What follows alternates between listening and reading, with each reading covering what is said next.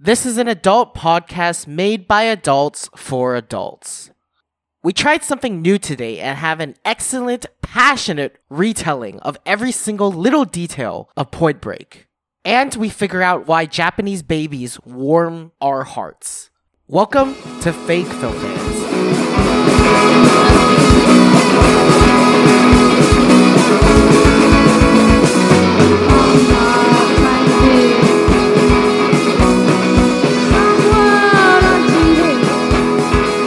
Welcome to Fake Film Fans. I want to thank everyone for listening. I'm Swade Best, and I am the first errand. Walter, and I am the lips that haven't quite chapped, but you know they're about to dry. I'm Lee. I'm the six-shooter of an old, nasty cowboy who's emptying it into the dust at some rapscallion's feet, saying, "You better dance! You better dance! You better dance!" I'm dancing right now. We're dancing. We're dancing in our heart. We're dancing the night away. We're dancing the night away. This is my good friend Lee, who I've known probably since they were, sophomore in high school? Yeah, I think you existed peripherally as an older brother to my buddy. Lee started out as a good friend of my little brother's. And one time I was helping lift a air conditioner into the window up at neck height while Swade was in the window intercepting it, and it was heavy and there were sharp bits. And I forgot I was smoking a cigarette, and the cherry fell on my arm. And I was like, I can't drop the air conditioner. And so there's just a cherry on my arm for 6 seconds. And I was just like, fire, fire. I'm on fire. Hey, y'all, there's fire on me. What do I do about this? And I have a little third-degree burn pit on my arm. So Lee actually, it's bullshit because Lee's actually my child. Lee and I will do this thing where they'll say something and I'll be like, I was going to say that, or vice versa. And sometimes we'll even say it at the same time. And it's because they are me. They are Shadow Swade. One, you are Shadow Lee. Because you are aging backwards, the moment you pass below my age... That's true. I'm your dad now. That's true. I am a Benjamin Button boy of myself. Aging backwards into an adult baby. Oh, mommy, I'm an adult baby now. I don't know why I prompted that. I don't know why I opened that door for you. Yeah, because you hate when I say things like, oh, mommy, oh, mommy. Oh, man. Guys, let's talk about posters. You guys like posters, right? I love posters. Actually, I don't. Let me actually make this clear. I don't. Contention. I like posters. I think posters are cool, but I think the problem with posters is that they're not exactly what you want, right? So I thought we'd sort of enter into the imagisphere, sort of the imagination zone, and talk about what a cool poster would be. We're going to start off easy. What kind of poster would you want, perfect platonic form of poster, for your first room when you're living by yourself? Ooh, wherever my eyes go when I first wake up, I need to make contact with a comforting presence who reminds me that I'm not alone. And if I'm being watched, it's like by Gene Wilder at the peak of his sexual phase as one of the sexiest men, most sensual men of the 20th century. Okay. So it would be a Gene Wilder poster. What is he doing? Is he holding a kitten or thrusting? The thing in Willy Wonka, he acts with his face so expressively, but I don't know. He doesn't do this in other roles. His eyes are dead. So I want to wake up to a picture of Willy Wonka, Junji Ito style illustration with no background, staring me down. And on it is written, "Let's grip it and rip it, boys. Another day." I think you could put "grip it and rip it" on any poster. People hate me in online games because that's how I like to start a match. That's how I like to put my tagline. I have that on Hotbar. No one loves me like they should. It's you're not worried about your macro buttons to do the super cool move. It's just grip it and rip it. No, I have priorities. Walter, what about you? What would you put in your bedroom? I live alone and I have no posters. Yeah, but you need to come on, join us in the play space. Play with me. Come on, join us. Imagine an image. Imagine an image. In a world of pure imagination. Come with me. Use your brain and it's real. and we'll be in poster imagination. You could have Augustus Gloop getting sucked up that big tube to his death. Oh, I don't want to talk about that. That gives me anxiety. As a chubby kid, that gives me anxiety. That whole movie is like litmus test for one of these is going to fuck you up as a 7-year-old. Which one? And it was as a chubby kid, Augustus Gloop was like, I was like, oh no! He got one of those kids just for watching TV. He was like, fuck you. You watch TV. It's time for a little song as you're punished by God. Okay, well, tell me a poster or I'm gonna get mad. Whatever poster's for free. Just give me a poster, I'll stick it up. No. Name an image. You need to play in the space. We have space. I need you to play in it. I know. A gigantic blanket of green screen. Okay. So that's good. Yeah, what do you do with this? I mean, it's not quite a poster, but I'm into it. What do you do with this green screen poster? What you guys do things with posters? Well, you guys just stick them on the wall? Green screen is active. Do you want to just imagine there's a green screen in your life? Do you want to wear an Andy Serkis mocap suit while you sleep to imagine that you're a little creature? Because right now all you said is, I want a big green square for a poster. Okay, all you guys said is, I want a piece of paper on a wall.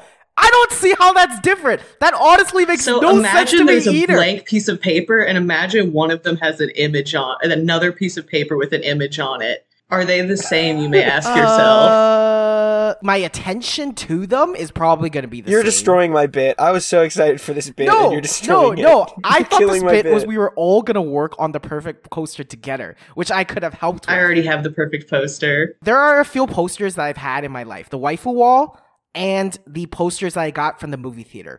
Both of them were initially done ironically because I thought people were stupid that they cared about posters. So I went to the fucking photocopy machine and printed 50 fucking waifus to fucking put on my wall because I thought I would be making fun of all these idiot American college students. That sounds like a song, students. A little poem for children for counting. It's 50 waifus on the wall. 49 in the hall, and it teaches you about locations that exist and numbers 1 through 50. 50 waifus on the wall, 49 if you will fall. Yeah, something creepy, something weird for children. 48, well, that's great. 47, now you're in heaven. 46, that's a fine mix. 45. Welcome to my Your mom's hive. alive! No. All right, so let me get into the space a little bit. If I first moved out into my own place and I wanted a poster, I'm with Lee. I would want a poster that gives me some kind of energy, some kind of power. So I think I would want it to be Hajime. It would be Ippo from Hajime no Ippo, getting ready to box, and he's getting ready to go down, but he's not going to go down. Except behind him is a giant cat who's just got his arms crossed and is looking over, and he's got a big tough body but a little cutie boy kitty cat face. And I would look at that and I would be like, that's right. I can do the day. I can power through it now because Ippo can do it, and I have a giant kitty cat man looking after me for power. With the caption, "Today I will not cry while taking a shit on the clock at work. I will not fold into a little sandwich on the toilet." Okay, well, all right, let's go to the bathroom. Okay. Also, I have the best poster of all time that's existed that I got printed at CVS for $8 and made myself. But point being, the bathroom, the utility is no matter who you are or where you are, there are going to be times when you are going to be on the toilet for a long time and it's going to be bad. Yes, that's very true. You might want some calming decorations. You need something to bring you through that. My two things I've thought about are distraction/activity occupying the mind and motivation and comfort. So the first one, I was thinking maybe a little maze or something you follow with your eyes. I think a Where's Waldo would be too much. I was thinking if we can include a bathroom tapestry, I guess it would have to be laminated or something to stop the humidity of the bathroom from getting you don't want something fabricy. But one of those big storytelling ones where it's multiple lines and it's there is a saga upon the tapestry. It's huge and many events happen. The encouragement one is to remind you that you're strong and beautiful and you can get through this. I don't know. It's a poster of Gru from Despicable Me pointing at you that says, like, nice cock and balls. You're strong. You'll never die. I'm into this. I'm into Gru. I would prefer a minion myself. I think you fucking would. Quick aside. My mom's dad's friends from South Louisiana stopped by. The reason I mentioned this couple is because they stopped by and my dad collects tin toys and they were looking at all the tin toys. And then their eyes panned down to just the two, like, rubbery plastic minions I'd purchased at the Goodwill. And we're like, oh, these are cool, Billy. And my dad just, like, shakes his head and is like, they're not mine. Those are Swade. They're bad, actually. Okay, so, well, digressions aside, do you kind of get, like, the game we're playing now a little bit? Do you think you can play in the space now? Do you think you can be a part of this team? Or are you going to be a pain in the ass again? I have never dealt with posters in my entire life. You can't expect me to be able to... Okay, if I tried my best to understand the rules, I would get a porn star eating scat, because that would make shit look sexy and that would make poop faster. I don't know if we should have let him into the space, actually. I asked you to join the space and you brought in your own special flavor. Do I think that is maybe criminal to put in your bathroom where other people can use? Maybe, Not but the bathroom. That's the sanctum for guest and homeowner alike. Yeah.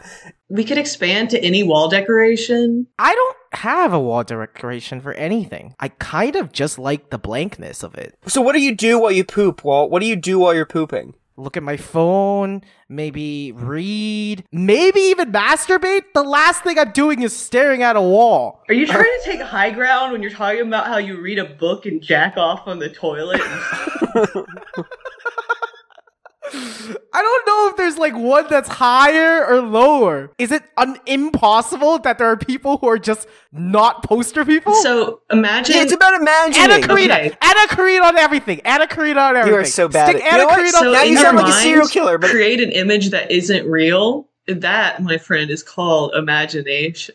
I don't know if I necessarily want to hear, after the porn star scat poster, the kind of answer to the vague prompt of anything you want. I'll defend Walt a little bit on the scat eating poster. My main issue with it, by the way, that there are other people going to use the bathroom and they might not be ready for that energy. But, I mean, it is bathroom related, so I get it. Personally, I would want a giant poster with like 400 bespoke Garfield comic strips, like made by Jim Davis. Oh, comic strips on the walls are good. I know a bathroom plastered with comic strips, Sometimes I'm in the bathroom and I'm on my phone or I'm reading, but sometimes I forget both of those things, and it's like a long process. And you're like, I wish I had something to read, and you have to like reach down and like grab the bottle of shampoo to like read the ingredients. And if I had a big poster with like a bunch of different Garfield comics, I could just look at those comics while I'm pooping. It'd be great. I just want to one time circle back, because I get one, to the scat poster. You take the worst, most graphic part and you tape a little flap of paper that you can flip up, and then it's their choice. And it's like that one Susan Sontag essay about this human drive to see suffering in these images, like car crashes and gore and stuff, where she's like, there's this drive. Yeah. You sit there and you stare down the poster, and on the flap, it says exactly what it is. And you have to resist that temptation, or when you look, on your own head be it. And now it's an endurance challenge. And I love that. I love to make an endurance challenge in my life. All right, well, we'll do one more. So your child has just transitioned from sleeping in a crib in the room with you to having their own bedroom. Can they read? They're reading picture books. Okay. Like if you plop like a Horton Hears a Who in front of the kid, they'll like spend a couple hours on it. And Walter, if you say a porn star eating scat, you are ejected from the podcast. I am making that executive decision. Because this should be easier for you, because this is not a poster for you. This is a poster for your child. So I'm going to time it. I'm going to time every single thing they do in life, and whatever they're holding the longest goes up on the poster. Okay, this is good. I like this. Lee, what would you give your darling baby boy? So I have two sons. No, they can't be in a bunk bed because they both need to see the poster. So it's twin beds. Their names are Gene Wilder, statuesque, first name, middle name, and Chrysalis Iridescence. There's a poster that's big enough that it encompasses the space that both beds and the space between them. Like if it fell, it would perfectly cover the whole area. And it's a drawing of Gene Wilder, Junji Ito style, with his dead eyes pointing straight forward, and it just says, "Rise and live another day, my sons, and they will grow strong." I, of course, would have one beautiful son who I named Walter Jr. So his name is Walter Swade Jr. And he will, of course, be adopted from China. And I will want him to be you, Walter. I will want him to be you in all facets. So the poster would be the entire ceiling, and it would just be images of you, Walter, collage. Yeah, except at the center would be a mirror, only it would be warped slightly. Then surrounding it would be pictures of you. And then every mirror in my house would be similarly warped. So the child could not actually see an accurate reflection of himself. And whenever I did like family photos, I would just like superimpose your face on the child in post. Badly? You gotta edit it in badly. Badly enough for the kid to be confused. And I would just sort of gaslight my child into becoming For making your son, Walter, you could do what I did in college once while I was having allegedly an episode, and on one of the times you write in dry erase marker on the mirror, you trace your body at a weird perspective because you're tracing it from while you're very close up against a whatever them's called that came with the room. Mirror. So it's a body mirror, a body scoper, but you trace your whole body in this weird perspective, and then you draw the head and you say no. And then you erase it and you just draw a big square. And then in like violent caveman holding the marker in the fist handwriting in big letters, I wrote you, but you can write Walter.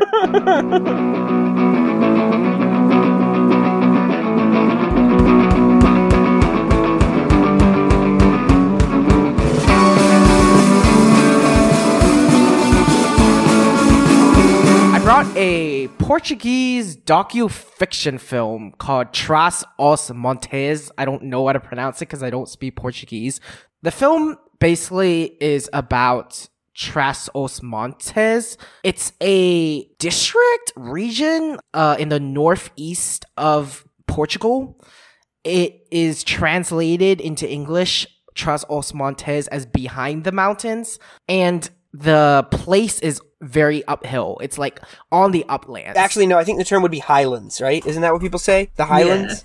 Yeah. Is up in the hills, up in the mountains. I said it was a docufiction because it is a little bit of a documentary. There are documentary bits. So yeah, you get to see lots of culture, including food, clothes, toys, like spinning tops. Like a Beyblade? Like a Beyblade? Like a Beyblade? Like two Beyblades? Like a Bakugan? Like a Beyblade? Like a tech deck? Like a Bakugan Beyblade? They usually yell before they spin. What do they yell, Will? I don't know. Zeus? Fuck it. I don't know. What do white people like when they spin tops? What do white people... I'm a white person, and I really like Batman. So they might scream, Batman! Psh. I will admit that it was made in the 70s. I didn't see a single TV there or a cell phone. So perhaps Batman hasn't been invented yet in Portugal. Batman hadn't made it to Portugal yet. I bring all this up because it's kind of hard to tell what is fiction and what is a documentary in this movie. Time in this film is also really weird. It also flows. Summer goes into winter. This film is also littered with historical fables from Trás-os-Montes. One of the best examples of this is there's these two boys who are like walking around having a bunch of fun. And then suddenly they run into these two old men, and these two old men are like, you guys are our grandpas. And then they leave. And it's like back to the reality. And there's like no explanation. And it just keeps like flowing, seeping. And that's all it is. I don't want to watch a movie that seeps. Flowing? I want to watch a movie that seeps. I mean, what else are you supposed to do 8 hours a day? Die?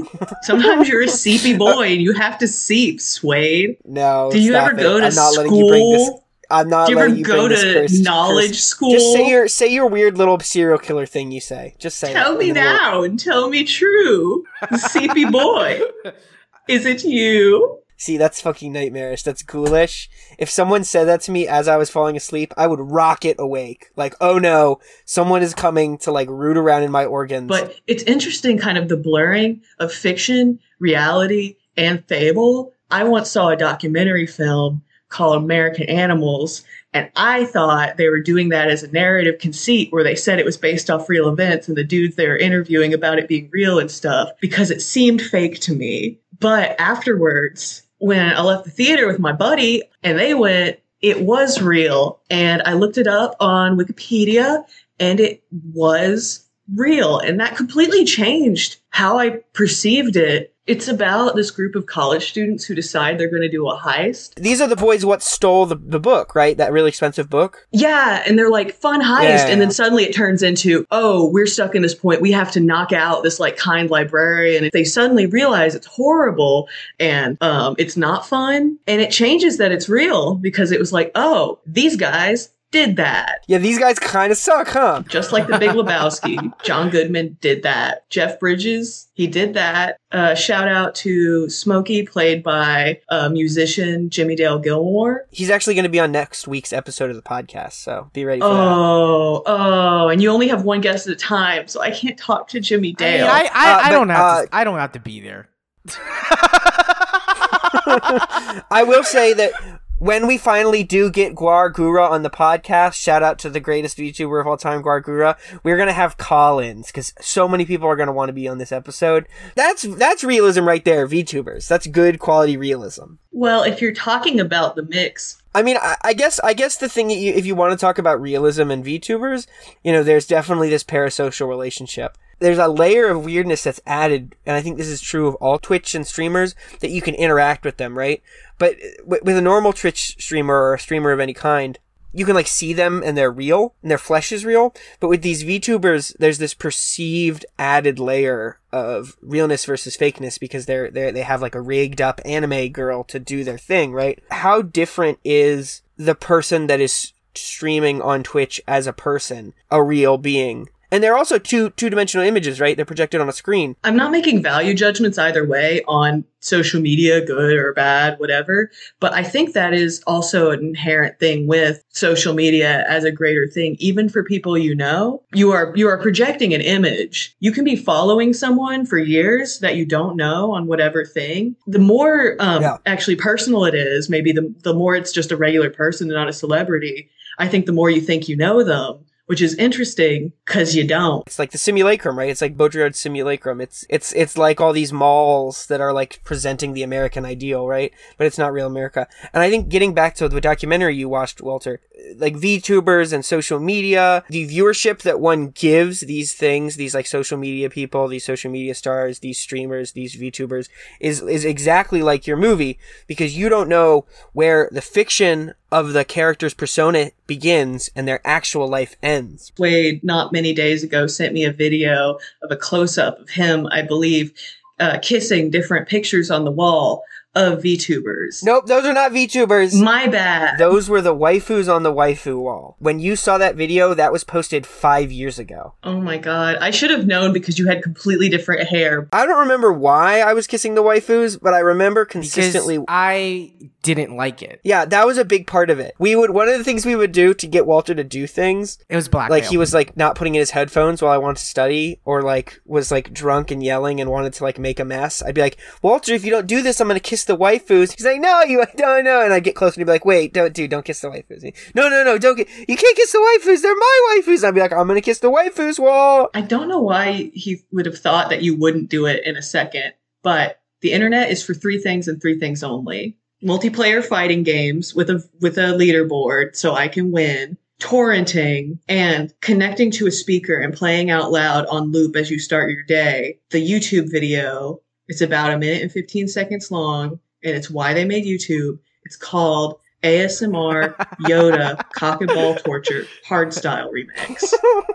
Well, okay, the reason why I don't think the VTuber stuff is that different from what I'm talking about is because there almost is something different about a film like Trás-os-Montes, where the film has made it impossible for you to come to a conclusion if it's real or not real. In this movie, you actively go through, not just through the flow of time, the seasons and that stuff, but you also go through that flow of reality. It's interesting, even in reality, Susan Sontag, once again, photography, that essay she wrote, it's like translating. You can't just be a clear medium to convey something. If you're taking a photograph, that you can't be an objective observer, that you perceive in a certain way. like there's a whole literary thing about Israel isn't real. I think not. Israel isn't real, or is real even real? You know what I'm talking about. It's realism. The Jews. The Jews. We're talking about the Jews again. The state of Israel. The state of Israel. Every single 1 out of 5 episodes. You're allowed to talk about Batman once every 4 podcasts and talk about Israel once every 3 podcasts. People have said this movie is kind of a shitty movie because it's about a place isolated and it doesn't give any of the people there a voice. I kind of agree in a way. I like it. I'm though. confused as to what is shitty about it. That's my question. This is the problem of ethnography, right? You are a documentary maker. You go into a place to film a documentary.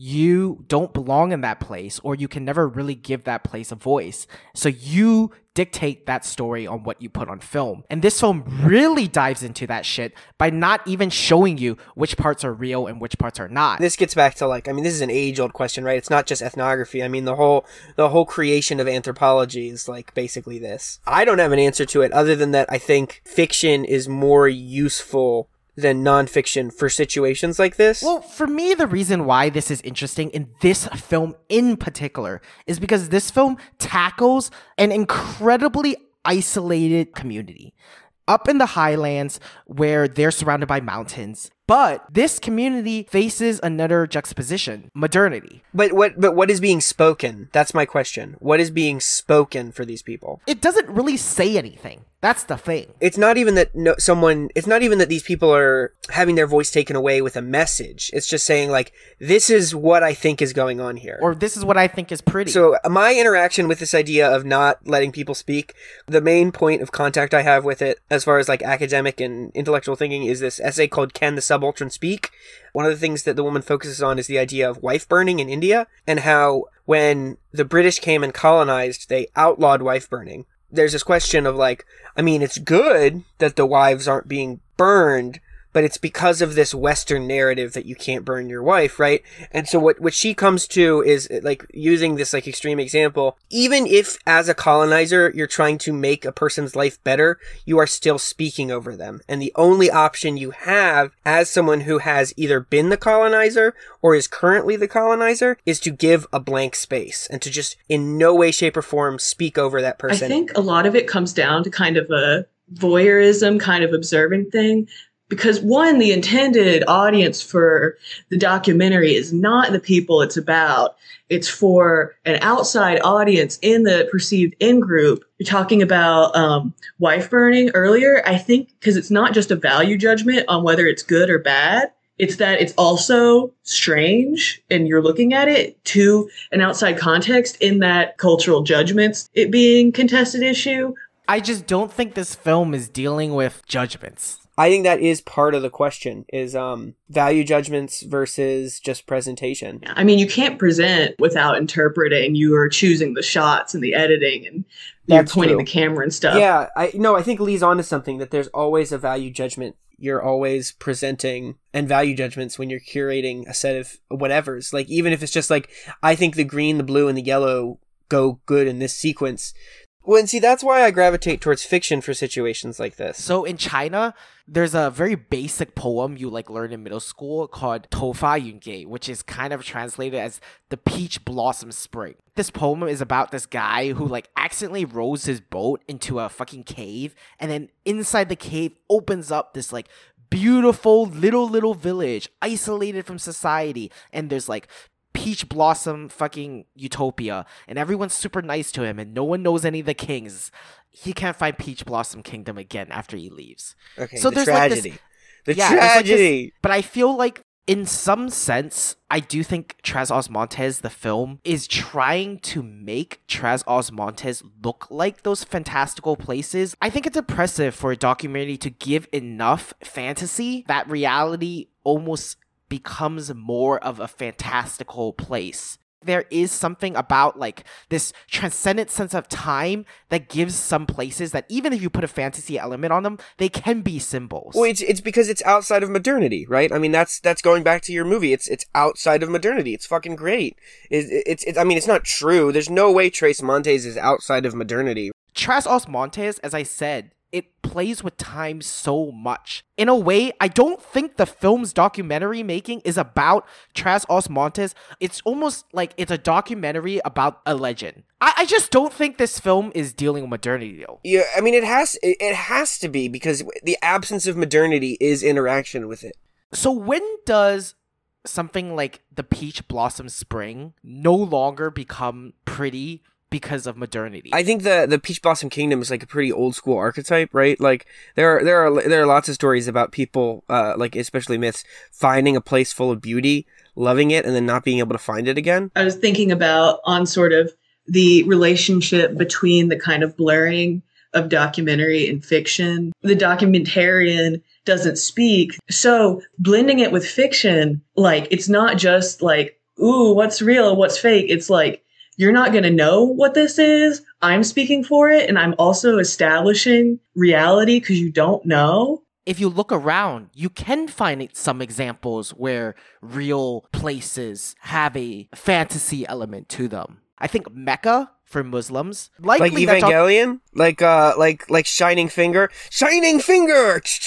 What is that? One of the Gundam guys. It's like Gundam, the Gundam G or whatever, the Gundam universe where like all the people. I don't know, dude. I'm still on Mobile Suit Gundam. How do you expect me to know that? Okay, well, one of the characters in Gundam Super Technique is Shining Finger. The other example I have in mind is, dude, why isn't there a Muslim themed mecha anime? That would be so fucking dope, dude.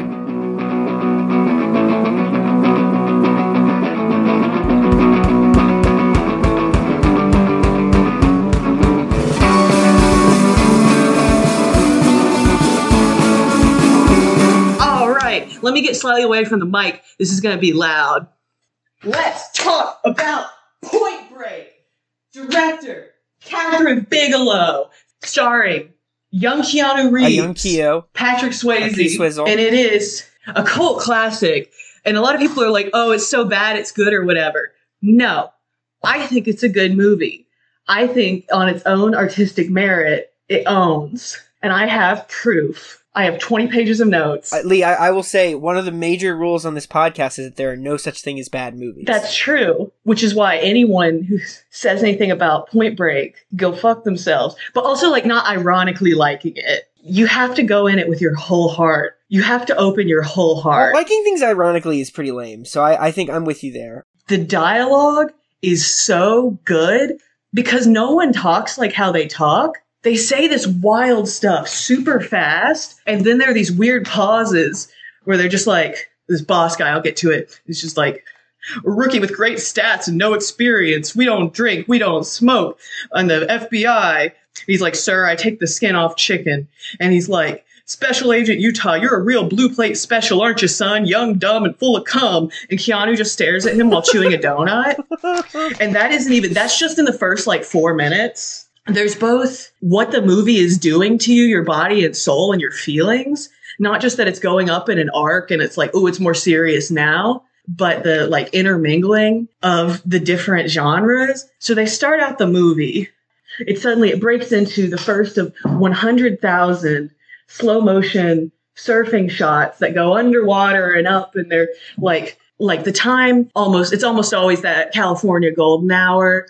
Also, I do believe for the night scenes, they did film them during the day and just put a filter on them, which does cool stuff for the lighting because the light on the water looks wild. Fun fact, specifically this film, they say fuck over 90 times, 94 uses of fuck, 50 uses of shit, 16 uses of damn, 15 paired with God, 13 uses of ass, 9 paired with hole, 4 uses of hell, 4 uses of bitch, 6 uses of Christ, 5 uses of Jesus Christ, 1 use of dick. This movie is pretty profane. So Johnny Utah is a wet behind the ears new FBI special agent coming in to get his first real experience. He's in like the top 2% of candidates. He's a big shot, hot shot, but he doesn't have any real experience. And it's important to note, he is doing like this surfer voice before he's going undercover as a surfer because he was a football man for the Ohio Buckeyes, and at the Rose Bowl, he like vaporized his knee 90 degrees on the outside. So he's dropped his professional football career and then just became an FBI agent. His knee thing does come up many times. That's crazy. What? Oh, Swade. So this man goes from like football boy? Johnny Utah. He goes from Johnny football boy Utah to like gun boy? Yeah, so he joins the FBI. It enters the crime drama section. He's at the office. He's walking through this old office and he's talking to the new FBI man, kind of intaking him, kind of insulting him in the whole like, young, dumb, full of cum. You may have good scores, but you don't know anything. And this weird back and forth, pauses in between statements, but they say the wildest things, wildest turns of phrase. It just like a rolling river all at once, naturally. So then he gets introduced to his partner, Gary Busey, Angelo Pappas. Pappas, okay, Daddy Pappas. Yeah, I go back between calling him Gary Busey and Pappas, spelled like Papas with an extra P. Like, okay, it's a weird buddy cop thing. It's this FBI training thing where they have to find bricks blindfolded, and Gary Busey's like arguing with this guy. He's like, I've been here for 22 years. I've never had to die for bricks. This is stupid as hell. And he's blindfolded. Keanu comes up and he's like, and there's this Johnny Utah. They've assigned me to this old new fuck. And Keanu's like, yeah, no, that sucks. Tell me about it. And the guy comes up and another guy comes up and he's like, yeah, this is Johnny Utah. And he's like, shit. So they're on this case. We need to track down these bank robbers because they have robbed 27 banks in 3 years, in and out, 90 seconds, only the cash drawers, no vault. And they're called the ex-presidents because it's 4 dudes wearing these horrible rubber president masks. They have LBJ, Carter, Nixon, and the ringleader, Reagan. And they speak in the voices and they're going in or whatever. That's wild. I was thinking a lot about when you're talking about the earlier episode, the goofy violence in Batman, where the Joker does a little joke, but then he just like kills someone. Imagine that in an R-rated movie where this bank is being robbed by dudes like Nixon, but some dude will like pistol whip a woman to the ground. They're doing some fun, zany Joker stuff, but it's real violence. Nixon's like, I'm not a crook. And then one of the guys turns around and moons everybody and he has thank you written on his ass. But like they hurt people real. And that's a consistent thing in this whole movie. Say you are like in a group where it's like you're having fun and kind of an adrenaline, like partying hard way. And you're like, oh, these people are fun. And you get more and more fucked up. And then suddenly it crosses over this verge and you're like, oh, I'm scared. I feel unsafe. These people don't have my back. And that's what this movie does constantly. Suddenly you're like, I'm having fun. Oh, I'm afraid. Then there's like an explosion and the people left behind, like one guy's like crying for his mom and she's getting interrogated and stuff. And then she sees one of the bills on the ground, looks at the guy's face and it's just like, I remember when we used to vote for him. It's like riding on the edge of adrenaline. This is essentially like risk-taking, adrenaline junkie, riding on the edge of adrenaline stuff. It just constantly stays on that point where it's weaving back and forth between like, this is too much, this is scary. And it goes back in points where you should feel like it's too much. It will go back into like being kind of fun because the characters do wild shit with this and their attitudes and how they're responding. Anyways, they're like these bank robbers come past these 2 agents and they're like, tell us about your dipshit theory, Pappas. Oh yeah, hang 10, dude. They see that they got a soil sample from one of Reagan or Nixon's boots. The sample contains sand and some other things and this one type of wax. One of them is called sex wax. Keanu goes, you into kinky shit, man? And Gary Busey goes, and not yet. It means nothing, but they were like, this is a certain type of surfboard wax. Hey, the robberies are consistently during the range of surf season in the summer.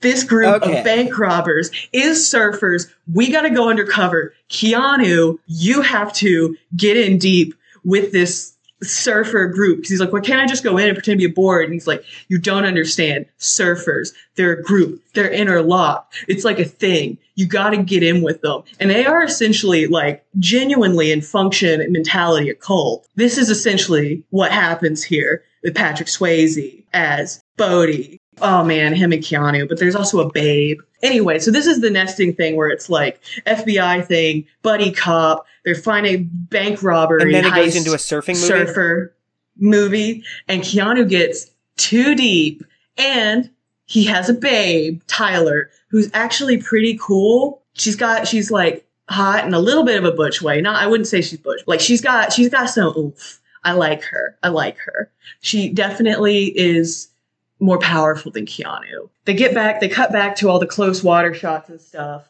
He's trying to surf. Everyone's making fun of him. He eats shit. This babe drags him out of the water and saves his life.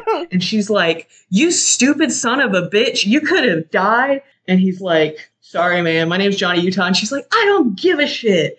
And they look her up. Her name's Tyler Ann Endicott. And the thing is that her parents died in a plane crash. Johnny Utah's parents are still alive, but he's getting in it. He tells her his real life story, but then he adds to the end that his parents died in a plane crash, which did not happen. That's so good. My name's Johnny Utah. It's my real name. I was a football man, and I right-angled my knee in the wrong way. And then, instead of being FBI man, I went to law school. And did I mention we share a similar dead parents thing, but she doesn't know that he knows that. So he's just like, "Can you imagine what it would be like in that?" And she's like, "I'll teach you surfing, Midwest boy." He's pranked her. He's trauma pranked her. He's pranked her because he's undercover, and they do genuinely fall deeply in love, which is very. And he's like, "Yeah, I've never seen the ocean. I want to surf. You don't understand. I got to learn to surf or break my neck." And she's like, "Really?" And he's like, "Yeah, my parents died in a car crash, and now I got to learn to surf. I feel it." So then there's a montage of him learning to surf, which most of the first part of it is her trying to get him to like balance and do regular things on the board on the sand and telling him that he sucks shit at it. And then he does a little actual surfing montage. Gary Busey is in the distance in the car tailing and is very, very obviously watching with binoculars with his whole torso out of the car, not that far away. He's smoking a huge cigar all the time. He's wearing like Jimmy Buffett dad shirts. He's a sloppy old man. Like, he's not actually competent, really. And at one point she calls him a pig boy piece of shit while he's learning to surf. Why did she call him a pig boy? Because he like really beefs it. Okay. Now, so they're like, okay, if these guys are surfers, we got to figure out surfers are territorial. So we need to go and get hair samples from different beaches and see what chemicals is on them. They find a specific beach and they're like, we need to find the surfer group because surfers are tight. They have a camaraderie, and this bank group also does. Pappas is staring like a dipshit with his binoculars. And a dude decks Keanu and then cuts his board tether for like dinging him with a surfboard. And he's on the radio with Pappas like, "Angelo, I've eaten shit 47 times and got my legs punched out by some psycho locals out here with ponytails." So he's at the outdoor shower and some dudes come up and turn it off. And it's one of the guys from earlier and combined with a few other guys who have really fun names. It's Bunker, Warchild, shit like that. They start trying to beat the shit out of him. And then suddenly Patrick Swayze appears. And in the background, Pappas is running across a big road horribly, trying to dodge cars, holding the binoculars, trying to get to Utah because he's not responding. Then eventually, so Swayze helps him fight him off. And he's like, "Hey, I'm Bodie. I'm a big surfer, man." And he looks at him. He's like, Keanu's looking at him. They look at each other weirdly. And he's like, "Those guys, they surf, but they don't understand the spirit of it. They only live to get radical. They don't understand the spirit of the sea. You lose yourself. You find yourself." And also, they're apparently like Nazis. They get back to the FBI lab or whatever, and they're like, "Oh, those Nazis have a long criminal record." So they're like, these might be our guys. Let's get in it. And then Pappas is at this big-ass cigar. Johnny plays football on the beach. He gets invited to a night bonfire with the surfers, and they're playing this like this cover from another band of Smoke on the Water because it goes in between the surfing revelation music and stuff like that. And it's just dude grunts and yells as they play beach football, punching the shit out of each other. And then Can Keanu do it? I thought his leg is too fucked up to do beach football. No, he's just doing it. It's too fucked up to do real football. Anyways, he chases Patrick Swayze across the beach, and like suddenly they start playing the surfing music again. They're in the dark, running after each other on the beach. He tackles him, and they start roughhousing. And then the guys are like, "Oh, dude, Johnny, you went too far." And Swayze like, "Do you know who this is? This is Johnny Utah, football man from the Rose Bowl, but he fucked up his knee." And everyone's like, "Oh shit, it's Johnny Utah." And so he starts getting in it, and he claims that he went to law school, and they're like, lawyers don't surf, and he goes, this one does. This sounds like an ideal Keanu Reeves movie too. I think, it's perfect. He gets dressed down by the head FBI man for joining the surfers, and he's holding his like surfboard, and Gary Busey's got a cigar in his mouth, and they're getting yelled at for a long time, and he goes, Christ, does either of you have anything to fucking tell me? And Keanu goes, I caught my first tube this morning, sir. So during their party, they're talking about their whole thing for surfing. It sort of dips into, they have their idea about maximum adrenaline, getting the spiritual side of it. It seems like they're all smooching each other and stuff. Like they're just like in a big surfer, a big gay surfer polycule. Kinda. I mean, none of the dudes kiss each other, but this is an important part where Patrick Swayze's like, I believe that nature has cycles, and 2 times a century, the ocean reminds us of how small we are. And a winter storm in Antarctica goes down the Pacific and it makes the biggest wave of all time. It's the ultimate rush. It's how I want to go out. It's how I'm going to die. I'll be there. And the guys are like, yeah, we're going to die. And suddenly the party of them sitting around the fire and stuff crosses that point of it's like, and you've returned to the danger zone. You've returned to the danger zone. There's more surfing montages. He smooches Tyler. They have sex on a beach. He wakes up. And then they're going to do this raid. They're doing this FBI raid, right, where they have these 2 dudes who are helping them, where they've been scoping out this house where the group that they think are the criminals. And it goes, this is the ridiculousness to like violence to the mood shift, but it doesn't stop being ridiculous. So he shows up for a raid and he's all rumpled wearing sunglasses. And it's silly. And they're like, ready to rock? It's showtime. Pappas pretends he's like looking for a fake dog named Scooby, yelling down the neighborhood and stuff. He's like, Scooby, Scooby. And he goes up to their door and he knocks. And he's like, where's Scooby? And there's like a guy inside like pouring beer into his cereal instead of milk. And this lady's like, I don't fucking know. Get out of here. Get out of here. Go on. Get. And she's like, there's someone at the front door. And suddenly the guys start pulling out this bag and pouring out 1,000 like guns. And they start arming themselves. Like people bust in and they just start shooting. They start killing each other. Like graphically, they're fighting and stuff. Like people are getting like shot in the head. One guy gets shot in the foot and it's showing this gore and they're like screaming. And specifically the part I thought about is that there's a girl in the shower. Like the door gets broken in on her and there's this girl, she's crouched in the shower watching all of this death and she's just screaming like her heart's being ripped out. And so where it goes from a little bit funny to like horrifying in the reactions and stuff, because the guys are also like, you know, they're screaming and grunting and stuff, but they're seeing their friends die, they're getting shot, and they don't like make it cartoony. So in the background, these guys are like being secured by the FBI agents, and there's like screaming and crying and grunting as like guys are like choking on their own blood or seeing their buddies dead or being like restrained, just like, and Keanu's staring in a mirror, smashed his head against the mirror, and he's clutching the edge of the sink for dear life, looking at the cracked mirror that his own head had been slammed into, and he's shaking. It's his first actual field experience. Like suddenly Keanu is completely convincing and he's in it, and this is the first time he has seen just this senseless brutality that he didn't realize he'd be a party to or a part of. Gary Busey is standing behind him and he goes, just paper targets until today, huh? It's no different, Johnny. Just a little bit more to clean up. And it's wild because Pappas is still a guy in a stupid shirt smoking a cigar, and Keanu Reeves is still Johnny Utah in his little weird ruffled button down, but there are people screaming and crying and dying in the background, and he's staring in the mirror, and Pappas is like, killing people is the same as shooting targets. You need to take life the same way you shoot a target. And there's a deep cover guy who's like, I was in here for 3 months. The guy has perfect records because he's been there for 3 months, and the whole group was in a different place when one of the banks so was they robbed. Fucked up and it wasn't even the bad guys to begin with? Yeah, no. They busted him where they had meth. They blew another operation. There's all this brutality. They weren't the robbers, the ex-presidents, if you will. Anyway, so there's another surf montage. Bodie shows up. He's like, let's surf at night. And suddenly it goes from like revelry to danger again, where they're surfing at night. It's like, this is dangerous. Someone says something like Tyler says something like, I like ghosts. And then there's a flashback to an earlier line for just a second of Gary Busey going about the robbers. These guys, they're like ghosts. And Keanu's like, oh my God. And he stares at Patrick Swayze's beautiful body night surfing. And it's clearly, I'm pretty sure, a daylight filter. Okay. They figure it out that they're the robbers. And so they're like, okay, they're going to rob one last bank at the end of the summer. They packed up their house. And so they're sitting in this car staking it out. And Pappas is laughing loudly at this newspaper cartoons he's reading where he's just like, ha ha ha, that Calvin and Hobbes. And then he's like, Johnny, can you go? There's this restaurant down the corner. I'm gonna get lunch. And he's like, Pappas, it's 10:30 in the morning. And he's like, I don't care. They have the best meatball sandwiches I've ever had. Get me 2. And then he's leaving the car and he's like, wait, Johnny, get me 2. And so Johnny's buying these fucking sandwiches, and the shot behind him, the car pulls up to the bank, and the guys with the guns and the president masks all pile out, and they go into the bank and start robbing it. It cuts back to Gary Busey reading his stupid fucking newspaper comic.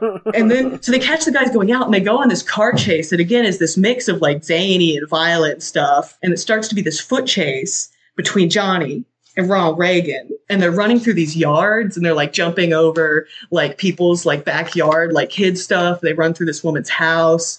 He locks a porch door. Johnny punches through it in one punch, and the lady's like, "I'm gonna fuck you up," and she's holding a long-handled vacuum trying to hit him, and he just runs straight through. And then he goes out the door, and Reagan has a pit bull that he just has in his arms, so he just kind of throws at him.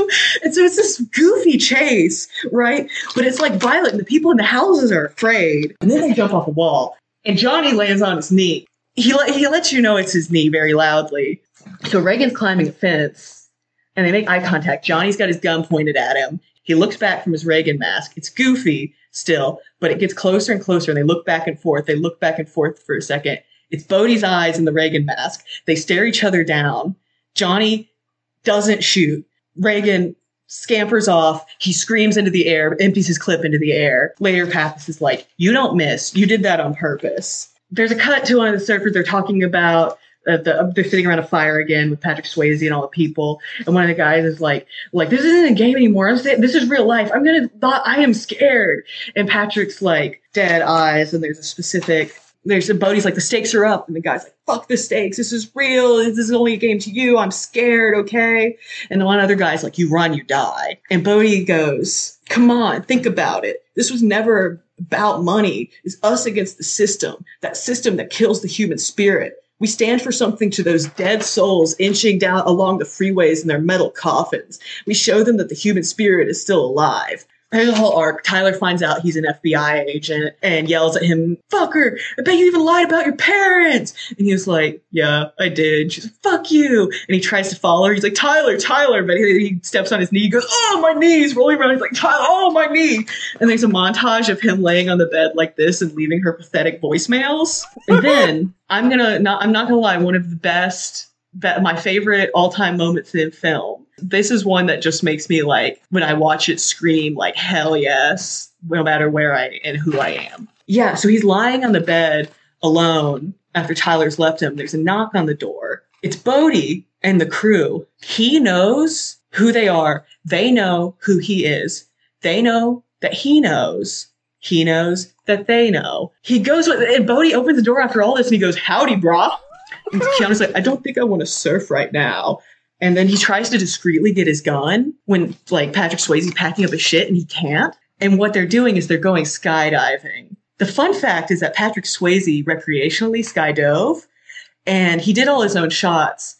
But the crew are like, for liability reasons, they're like, Patrick, you can't skydive while we're on shoot. You can skydive for the skydives in the movie. And then he very regularly, routinely went after work and took cast members to go skydive because he couldn't get enough skydiving. So he was just breaking the rules. He was just like, I want to do it anyways. Yeah, it's the uncut shot of Bodhi yelling "Adios, amigo" and falling from the plane features Swayze actually making a jump, which is cool because he does like a backflip. It's my favorite behind the scenes fact is they're like, Patrick, we're letting you go skydiving once. This movie was only filmed in like 3 months or something, and he could not. And he took other people with him because he loves skydiving. He could not wait so 3 months to jump out of a plane. He goes with them, and they all know, but he's like, he gets sucked back into this where they're beyond whatever roles. They're in the spirit, they're in this thing. So they go, and they're in the plane. He's going skydiving with them, and they get up, and they're in the plane, and they're like, this is it. And so they jump out, and there's this shot, these actual shots of them above the landscape. It's beautiful, it's blue, it's like they're having like a transcendent moment, and they're all like, there are these close shots, and there's big shots above the whole landscape. The little figures, everyone's like dropping. Some of them are like doing tricks and stuff. One guy's like, sex with the gods, who can beat this? One of the guys is wearing swim flippers. They're having this beautiful revelation moment. And Johnny starts laughing where he's just like, yeah, yeah. And then there's a bit where they all move together and Keanu kind of moves towards them and links hands, and there's this above shot of them all falling. It's really pretty, actually. Beautiful shot of this landscape. They're just like amazing, fucking amazing. They all look in each other's eyes. It's like this moment of incredible human connection, like you never like everyone hopes to experience together. Like it's insane.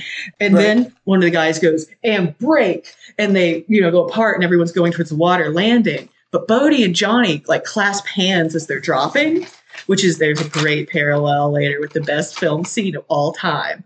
And they're falling together playing shoot chicken. And he's like, you pull your chute. No, you pull your fucking chute. No, you pull your chute.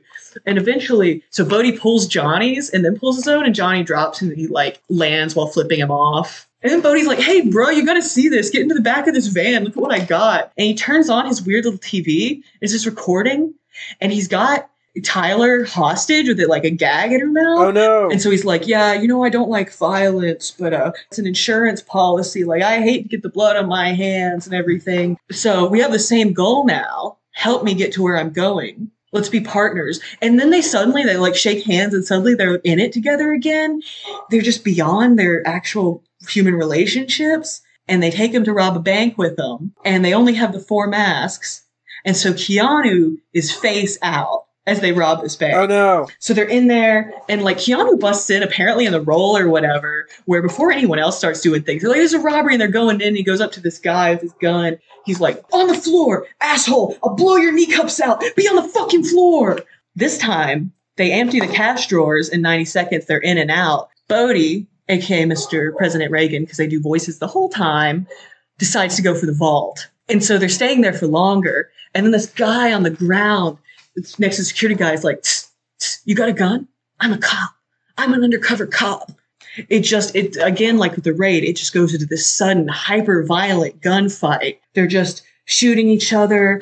Bodhi just nails the cop in the chest like 4 times. He rips off his mask, his like face, fucked up under it. Keanu gets shot in the chest like 4 times, but he was shown putting on a bulletproof vest earlier. You know how villains monologue and things and it builds up and stuff and they don't actually kill them and stuff? Yeah. It's one of those ones where a villain would just walk in, shoot the person in the head. The guy who's LBJ, he's like shot and the guy goes down and Patrick Swayze's in there and he's like patting his hair. He's like, it's okay.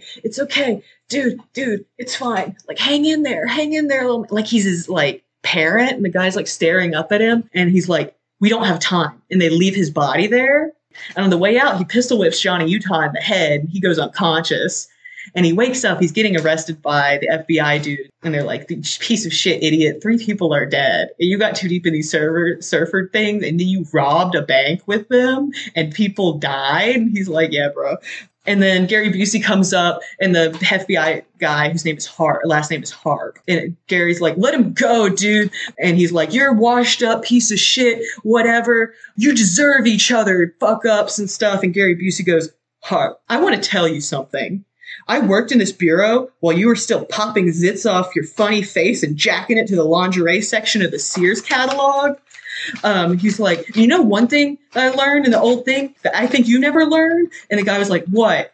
And he just sucker punches him in the face super hard, knocks him out. And he goes, respect for my elders. And then they just leave. Keanu's like, I know where they're going, to the airport. Because of the hostage thing, Keanu's also like, we can't arrest them or shoot them. And Gary Busey's like, what? It cuts back. They arrive at the airplane. They've got some sort of pilot guy for them, and then it's the rest of them. They're loading stuff onto a small private plane. Like Johnny comes out, he's unarmed. Pappas is covering him from behind with a gun. He's like, people are dead. The ride is over. Like this adrenaline thing. He's like, tell me where she is. I walk away. And one of the guys, Roach, comes up behind Pappas. And then they just turn around, instead of being like this big thing, him and Gary Busey just shoot each other 100,000 fucking times. And Gary Busey's about to like nail Patrick Swayze. And Keanu's like, no, don't. And so he doesn't. And then Gary Busey gets nailed 1,000 more times. He's choking on his own blood on the ground. Keanu's like, oh no. But he doesn't say anything. He just stares at him and his eyes go dead. No last words or anything. They leave his body there. Another dead body in the pursuit of the ride. The one guy left, Roach, has been shot multiple times and he is in dire straits. Bodhi's like, we're still in this together, man. You want your girl or whatever? And he's like, so he takes him with him on the plane. So they're just all on the plane together while this guy's going. He's like, we're going to ride this all the way, Johnny, you and me. And then the guy, Roach, is like, I'm cold. And he's like, hey, bro, I'm cold. And Patrick Swayze's like, it's okay. It's all right. Like, you're going to be good. You're hanging in. You're doing great. And he like kisses him on the head. And Johnny's like, Roach, you're cold because you're dying. Was it worth it? And Patrick's like, don't listen to him, bro. Don't listen to him. But he is dying. And Patrick's like, it's fine. And so he's like, here, sweet little boy, puts a chute on Roach, kind of pushes him out while laughing. Instead of Roach he just sort of, this guy's like dying of blood loss. And he just sort of like, skydiving again. Bodhi turns to Johnny. He's got his own chute. And he's like, I know it's hard for you, Johnny. I know you want me so bad. It's like acid in your mouth. But not this time. And then Bodhi jumps out with his chute, and Johnny's there. He's holding a gun. He jumps out with no chute and a gun. And he just goes, fuck it! And it's like a parallel to the earlier jump scene. And then he lands on Bodhi, and they're like clutching each other like face to face. Their hands, they could be smooching, you wouldn't see. Clutching each other, and they're playing chicken in that. He's like, Bodhi, pull the fucking chute. We're going to get on the ground. And Bodhi's like, you can't pull the chute without dropping your gun. And the other hand, you're holding on to me. Like, you have to drop your gun to pull the chute. And he's like, Bodhi, pull the fucking chute. And he's like, I won't. These two dudes are falling through thin air. And then Johnny pulls the chute. They jump. He lands on his knee. And he goes, oh, my knee! And starts rolling around on the ground, screaming about his knee. Of course There's an open chute kind of floating in the wind in the distance. And it's Roach. He landed. He is dead. Patrick Swayze's like, better luck next time, champ. That's the game. Rosie and some other guy drive up and they give him back. They're like, here, your girl doesn't need to be a hostage anymore. They give him Tyler. They're like hugging and crying like this regular action movie trope. Like she goes to say, I love you. And he's like, shh, some other time, which is very good. I don't know why he does that. So they're hugging and crying. And Bodhi's like, yo, Johnny, I'll see you in the next life. And then he drives off. They cut to Keanu driving in heavy rain. Time has passed. He's in Australia. They're talking about, it's the big one. It's the cyclone. His hair is different. It's kind of long in a Lord Farquaad. He's wearing like a jean jacket, jeans, Canadian tuxedo. And he's like going, there's this huge storm. Like all the Australian surfers and beach guys are coming back. And they're like, you die out there. Like everyone's leaving. One man standing there in the surf. It's Bodhi. Keanu pulls out the Reagan mask. He throws it at his feet. And Johnny goes, lose something, bruh? And he's essentially like, I've hunted you across the world. You were here, and I missed you, and we were here, whatever. Like, they're doing this whole chase thing. And Bodhi goes, been surfing? And he goes, every day. He's chasing him around the world, but I guess he's on time to surf every day. And so it's the big storm. It's the big storm that they're talking about earlier. And they have this, like, violent, like, slap fight in the surf, rolling around in this huge storm. It's very fun. And so he manages to cuff them together. And Bodhi's like, dude, I can't go in. I can't be caged or whatever. One last wave. And he uncuffs him. The other FBI people are all running up. And he's like, what did you do? You let him free. And he goes, you see he's going on this huge, dangerous wave. And Keanu goes, he's not coming back. And so he lets it ride that final wave to his death. And they show him in the big wave. And then Keanu, he throws his FBI badge in the sand and he walks away. This sounds awesome. Why have I not seen this movie before? It's the best film of all time. It was before my old phone ate shit. It was my phone case.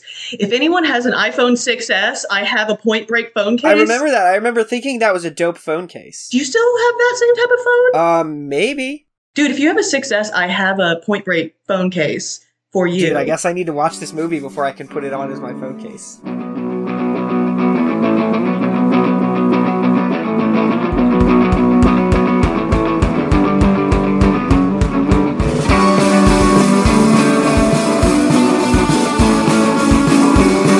Wait, while Lee was going on the rant, I was watching the episodes for your series. Okay, good. So I'm getting ready to talk about this show called First Errand. Excuse me. Remember how we established that the show is not called First Errand? That's right. It's called Old Enough. Sorry. Old enough. Sorry. It's in Japanese. How am I supposed to Tell know? the story. Tell the story. Let me tell you the tell exact plot breakdown of each and every moment of this TV show. Fuck off. No, I mean, like, why I called you out on, because like, I told Walter I was going to watch First Errand. I was like, well, Walter's going to watch First Errand. This is what I'm going to watch for the podcast. It's a show called First Errand. It's going to be great. And Walter's like, what the fuck is he talking about? And he's like sending me all these messages like, I can't find it. I'm like, what are you talking about? It's literally on Netflix. He gives me the like, name 3 times, and the second time wasn't even First Errand. It was like First Flump. Yeah, so I fucked that one up pretty royally. But I did eventually explain to him that I am watching Old Enough, which is a Japanese TV show where these little kids, 2 to 4, get sent to do an errand for their mom and dad while a camera crew follows them. Which is wild to me. Because I see some 2-year-olds, I see some 4-year-olds in my day-to-day. They're real dumb. They're real stupid. They're real... That's early. I know, right? That's young. So the first episode actually is this little 2-year-old. Basically, his mom's like, I need you to go get curry, and I need you to go get flowers from the grocery store. And the flowers are for your grandma's altar. And the curry is for eating. And this little kid is like 2 years old, and he's like so fucking powerful. He's like so ready for this shit. And he's just like toddling around, just kind of like gribbling to himself or whatever, and he gets everything. And he even the flowers he gets for his grandmother's grave, not her altar, are like taller than he is, and he manages to drag them back. But the episode I really want to talk about is, there's this episode with a 4-year-old, and his name is Yuta. So Yuta's grandfather has a big mandarin orchard. This woman sends her kid Yuta to go home and make some mandarin orange juice to bring back to everyone who's harvesting. This sets the tenor for the whole thing. Yuta wants to go hang out with his grandfather, and it just cuts to the mom literally just dragging her son by his arm, like up a hill, because she needs him to go to where he's supposed to go. It's hilarious because she sends him to go do this, right? She like starts crying. She's like, oh, it's his first time doing this. I'm so nervous. I'm so proud. It makes me a little sad that my son's growing up. And then some of the other women in the family come and they start crying too.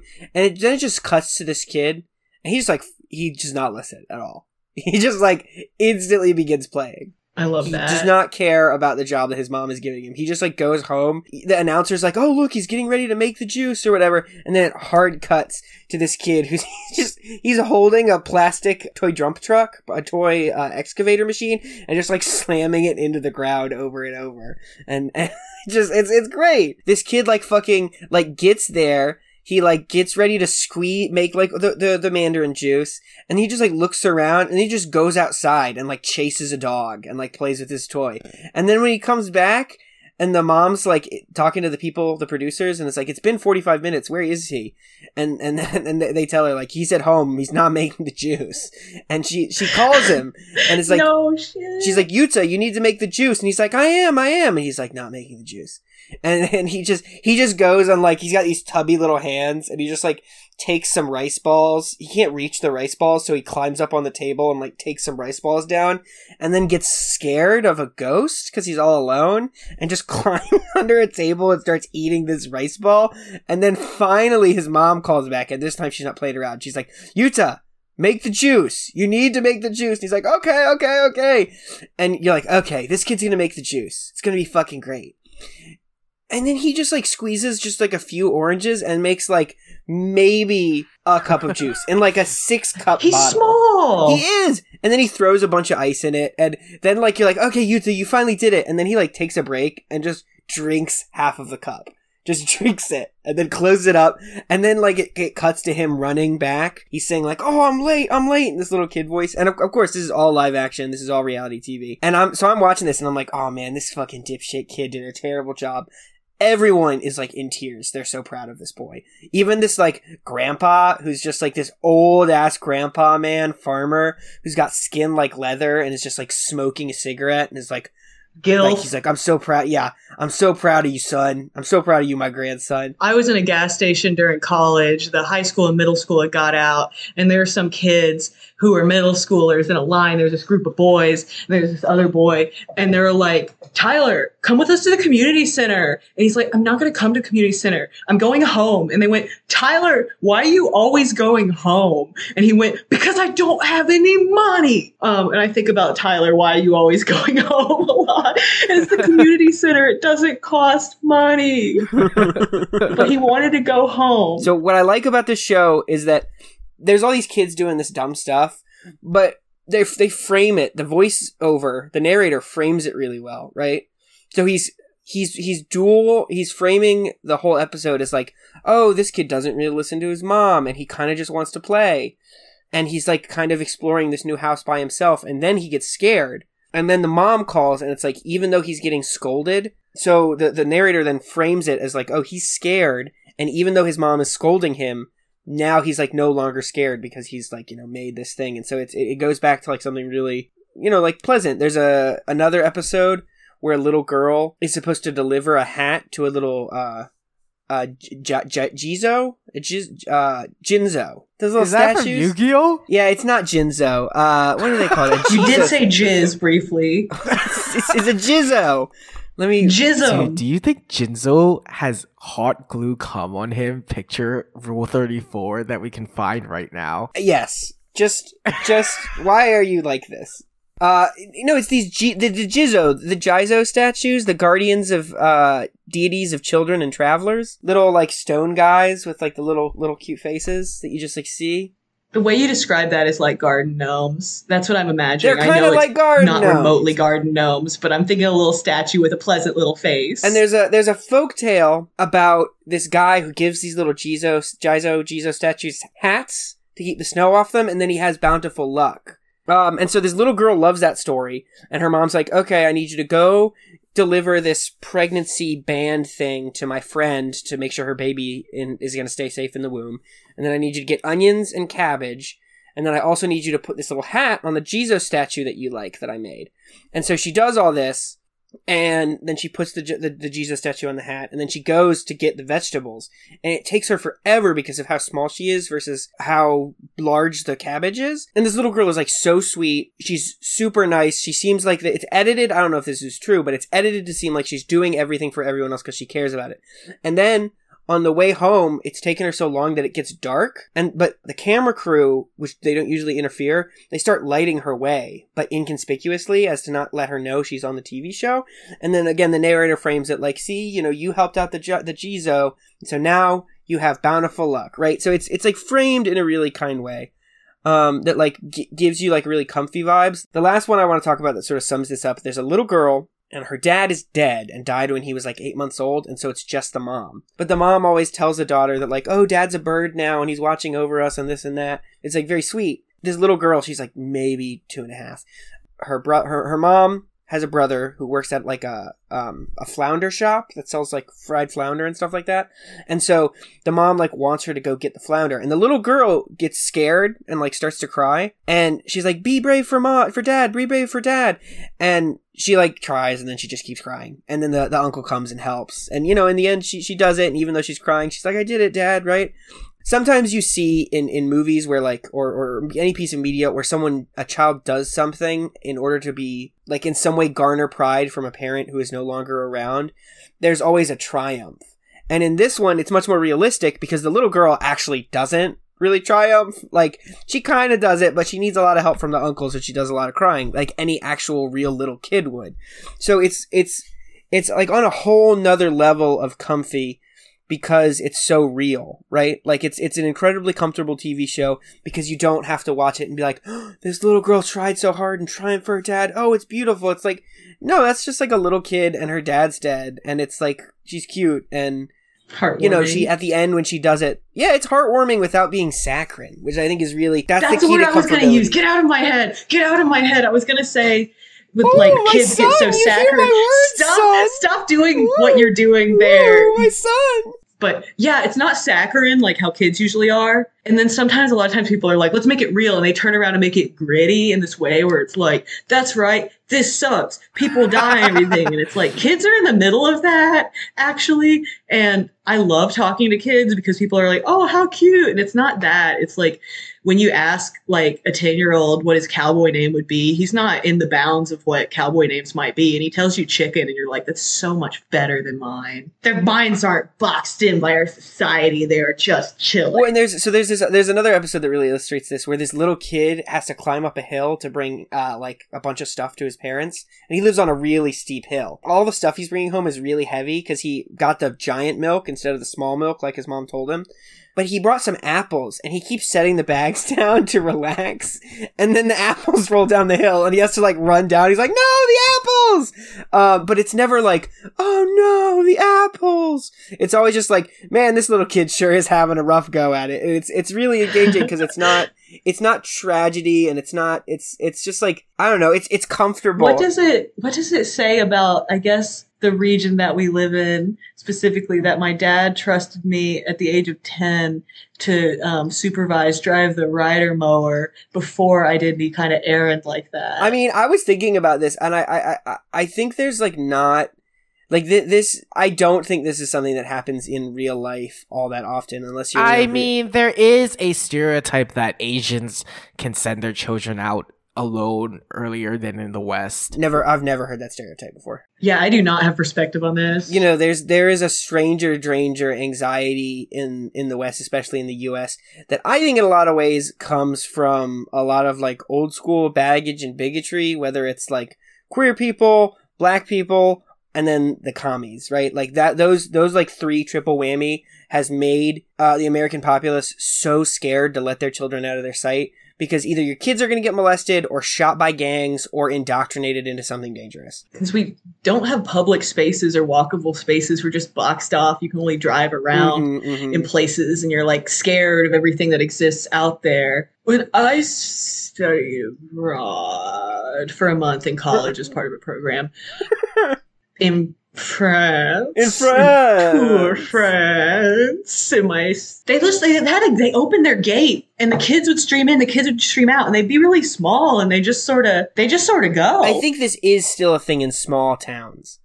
Like I know this is where my dad grew up. This was kind of okay. This was a thing that was allowed. But this is a town with like 2,000 people.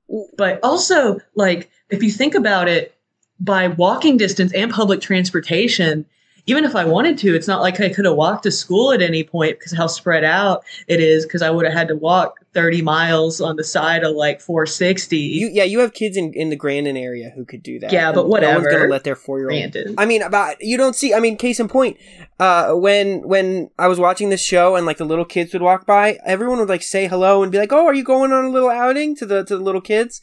Fucking in Roanoke, there's like this group of roving 8 and 9-year-olds who like come in and steal stuff. People either don't talk about them or even directly to them, or they get kicked out of places. But people are like, do not want to interact with these kids. You know, and I think it gets back to, I mean, do you think it's a fair statement to make the difference come down to collectivist culture versus individualism? Explain to me why collectivist culture would not do that, because it sounds like you're roving kids who aren't they like collectivists right now? It's sort of like it's an outlier because we don't. It's more like you got to win on your own. You don't have the feeling of it being important to connect in a community. Like, it's competition. You don't trust your neighbors. The difference is no one actually wants to interact with these kids. So it's not even that they're like worried that the kids are in danger. They like don't want to be a part of them. To whereas if you like these kids on the first Aaron TV show, old enough, when they're like walking, like people check in on them and are like, oh, how are you doing? Right? Like people both trust that this child is safe and okay, but also acknowledge this child. People don't do that around here. They like, it would be creepy. Yeah, people exactly. think it was creepy. People think you're going to molest their kids. You're a stranger. Yeah, you're a stranger. You are not a part of the collective. You're a stranger danger. Yeah. And the thing is, it was interesting. I was reading, especially in a fear, if you want to come back down to specifically in America, like the foundation of anti-blackness, like they maintain that fear of like, there's the outside that's going to attack you. But like by statistics, it's gonna be people you know. It's gonna be like family members. That's why these 8-year-olds are actually safe in some ways and not safe in the others. They're safe because there's not like even though these kids are out there on their own, you know, people aren't necessarily the people they're more in danger of are their neighbors, not the random dude downtown. Is what sucks. Which is not to say that people should let their kids wander around downtown. I don't know. That's your bag. I think I'd probably let my kids wander around. I think downtown's pretty safe. I'm just aggressively friendly to people. It's confusing. When that's what's weird about it, right? Is that like you know, there's also the Southern hospitality thing. But I've had instances in the store where like people have like been uncomfortable. Like when little kids come into the store, I always say the same thing. I'm like, oh, hey, how are you doing today, friend? You read anything good? And they're like, yeah, I like cookies. And I'm like, oh, you like cookies? We have some books about cookies upstairs in the kids section. You're just talking. Yeah, and I'm just trying to put them in a space where they can read books and like enjoy so that I can then sell books to their parents. But people, I've had customers kind of like a little uncomfortable and I instantly back off because it's not worth it. But I will like interact with their kid, even if it's just like a good 2 minutes of me being like, oh yeah, you know, are you liking downtown? Did you eat anything? My go-to is to talk about worms. They're like, I'm like, do you eat anything? And they're like, yeah, I had a burger. And I'm like, oh, were there worms on the burger? And they're like, no. And I'm like, you should eat worms.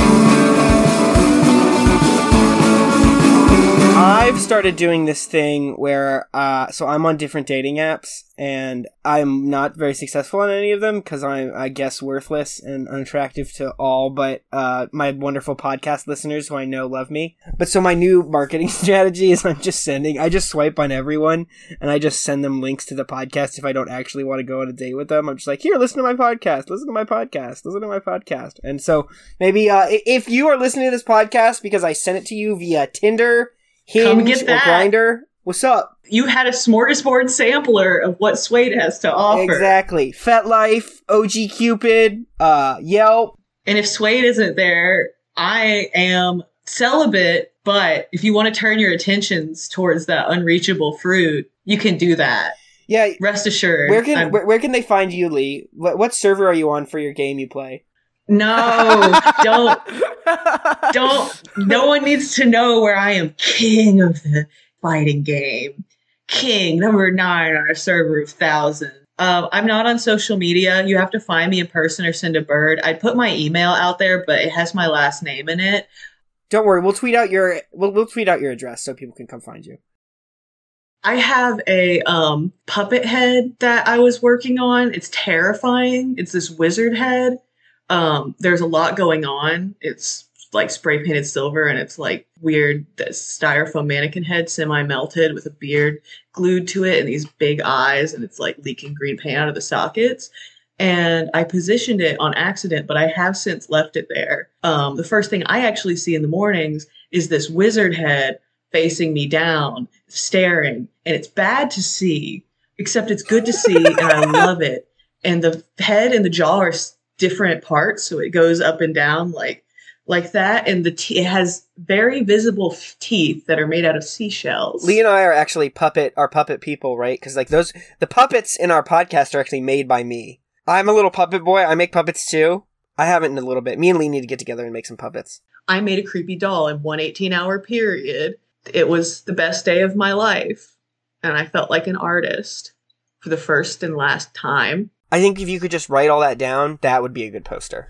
That would be a good poster. All those words you just said, there we go. That's a poster. Or the mutual friend who has the one giant tapestry poster, which is one of the best of all time, of the one Jersey Shore. Actually, you know what? Real quick. So that person, her name is Savannah, and she has a really good podcast. Check it out. It's called Two Fat Femmes. Local Roanoke podcast. What up?